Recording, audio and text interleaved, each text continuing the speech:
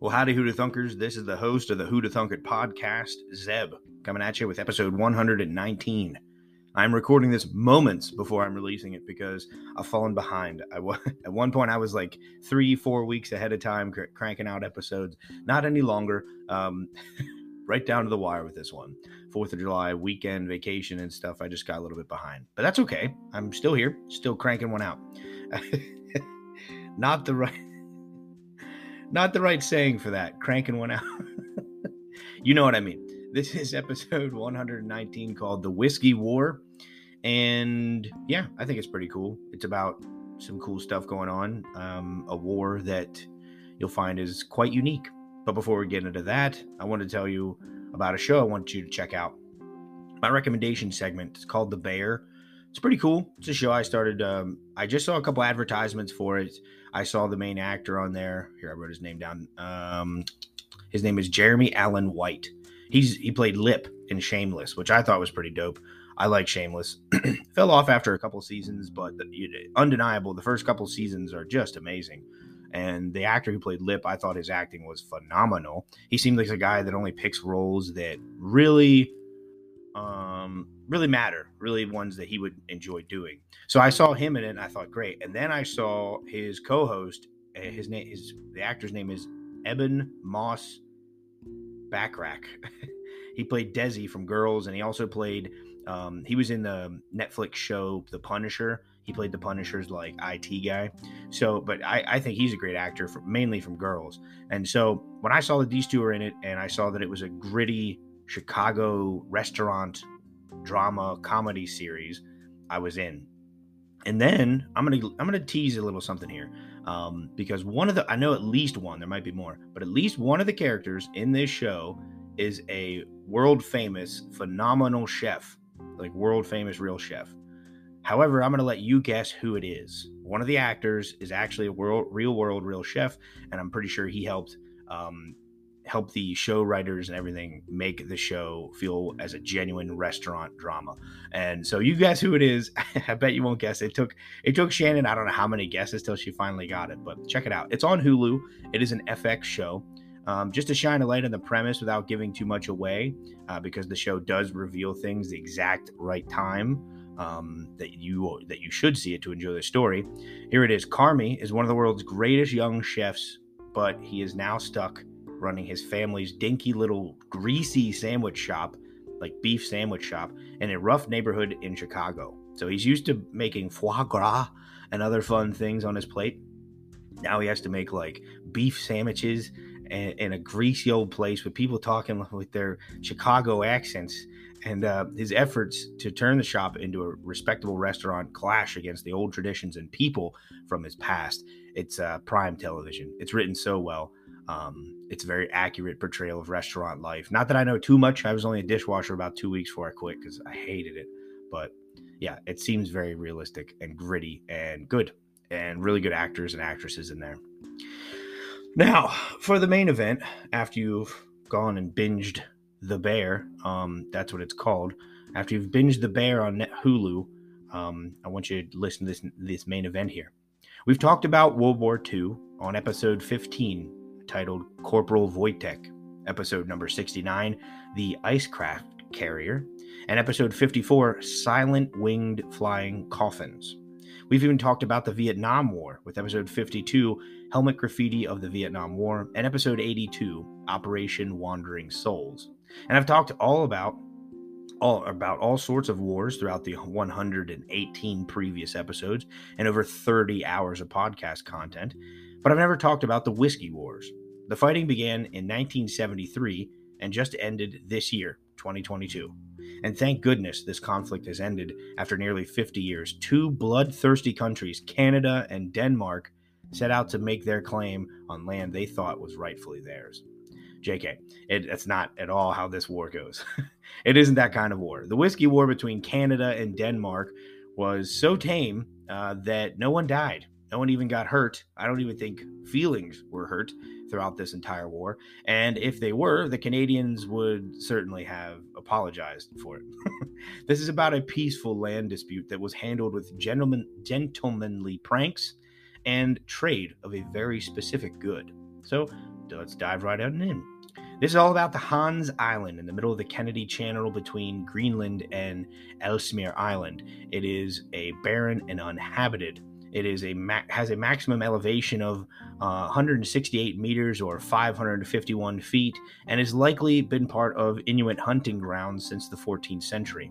A theoretical line in the middle of the Kennedy Channel Strait goes through the island. Canada and Denmark could not come to terms on Hans Island in 1973 when a border treaty was signed, leaving a gap in the border description. So a little bit of gray area.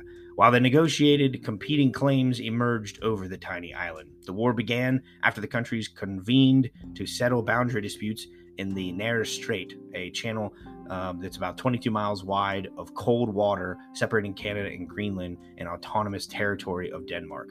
So both Canada and Greenland sit about 18 kilometers away from Hans Island, allowing them to claim the rock under international law. I guess if something's within 18 kilometers, there you go. And in the end, they decided to settle the dispute at a later date. So basically, two major countries over land dispute decided to just procrastinate the issue away and never, for almost half a century. Successive expeditions from Ottawa and Copenhagen have braved icy conditions to plant bottles of alcohol on the tiny 1.2 square kilometers or 0.75 square mile rock. So it's not even a square mile. So they take these really, really cold expeditions because up in the middle, like right near the Arctic Circle, right near the North Pole, it's dangerous. They go all the way up there and then just plant a flag and bury a bottle of some kind of alcohol. But in 1984, Canada made a bold stake for ownership when it landed troops on the rock. In 1984, Canadian soldiers provoked Denmark by planting its flag on the island and leaving a bottle of Canadian whiskey. So it says provoked in quotes here because provoking isn't that. I mean, you lay a flag and a bottle. I feel like if they didn't lay the bottle, there was room for wiggle that they could say, hey, you did this as an act of such and such, and now we're going to escalate. But leaving the bottle of whiskey, if I saw that, I'd be like, we're good, bro. With the maple leaf flag waving in the Arctic wind and their delicious bottle of whiskey secured, these Canadian troops went back home to a country they could claim was now 0.75 square kilometers larger. More land underneath the Canadian flag. So the Danish Minister of Greenland Affairs came to the island himself that same year in 1984 with the Danish flag, a bottle of cognac. Some sources say it was a bottle of fine Copenhagen schnapps, whether cognac or schnapps. Is a bottle of good alcohol, and a letter stating, "Welcome to the Danish island."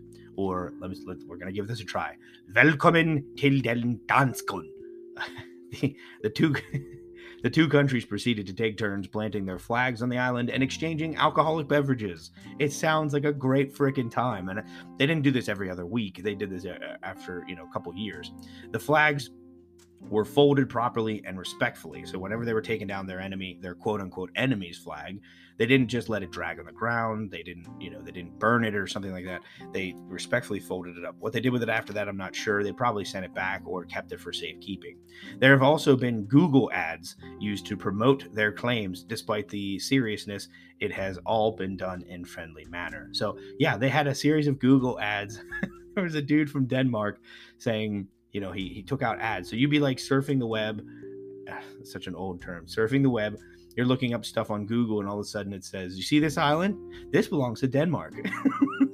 Just so in case you knew. And people are like, what? Why would I sign this petition to make sure it should belong to Denmark? And people are like, I don't care. It's seriously a barren rock of limestone covered in like glacial sediment. So it looks like a polished turd in the middle of nowhere. So no one cares.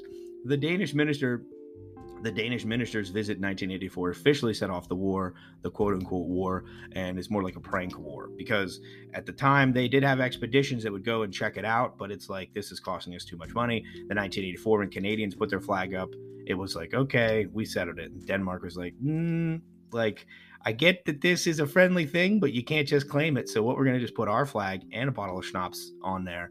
And I like it. I think it's hilarious. I have pictures of the Danish prime minister from Greenland on there. I got pictures of the Canadians on there. It's hilarious. Many Canadians and Danes have taken part in this wonderful act of diplomacy over the decades, and I do think it is a wonderful act of diplomacy. I think if aliens on up in space were looking down on us, they would have tons and tons of things to criticize us about. However, if they watch this war, they'd be like, damn, I want to get in a war with these humans, because all they do is give each other schnapps and whiskey. It's great. So I think that is cool. They now describe the island as a sea of slightly tattered flags and notices with like little letters and flags everywhere. So I think it's pretty neat. Maybe there's some buried alcohol they never found. The only casualties were bottles of schnapps and whiskey, which I find hilarious. Both countries agreed on a process in 2005 to resolve the issue, which was finally settled in 2022. So I'd heard of this whiskey war before. I Google things about it and memes about it. Like a lot of people look at just comedy memes. I look at history memes, but I saw a history meme about this and I was like, no way. I looked into it. Oh, cool.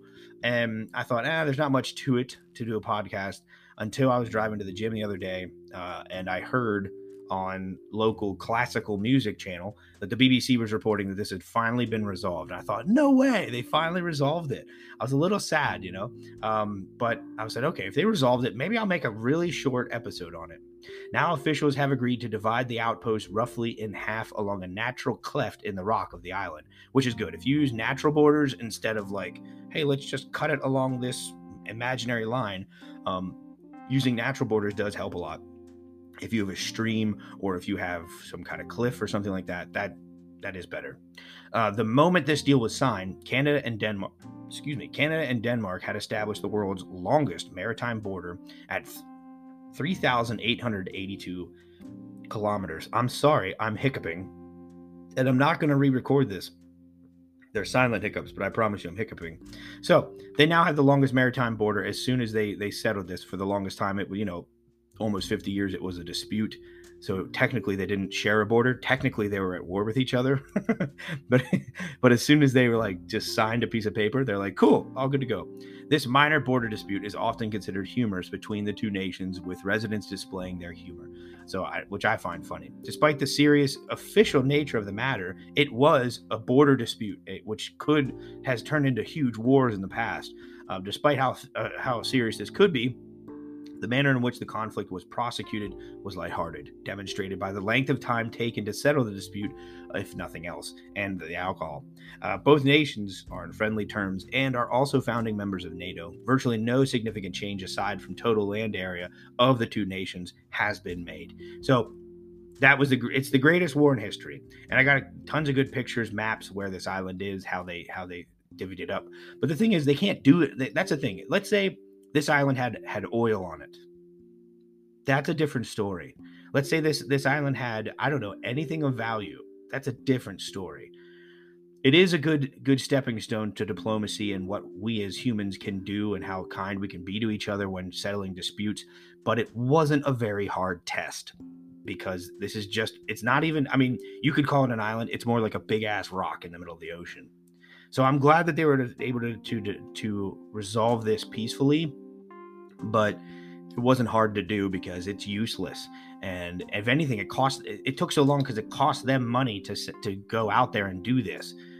Whereas if it was a cheap thing, or if it made them money, it'd be different. There probably would be some actual disputes. However, it is Canada and Denmark, so it probably wouldn't have been a full out war, but I don't know.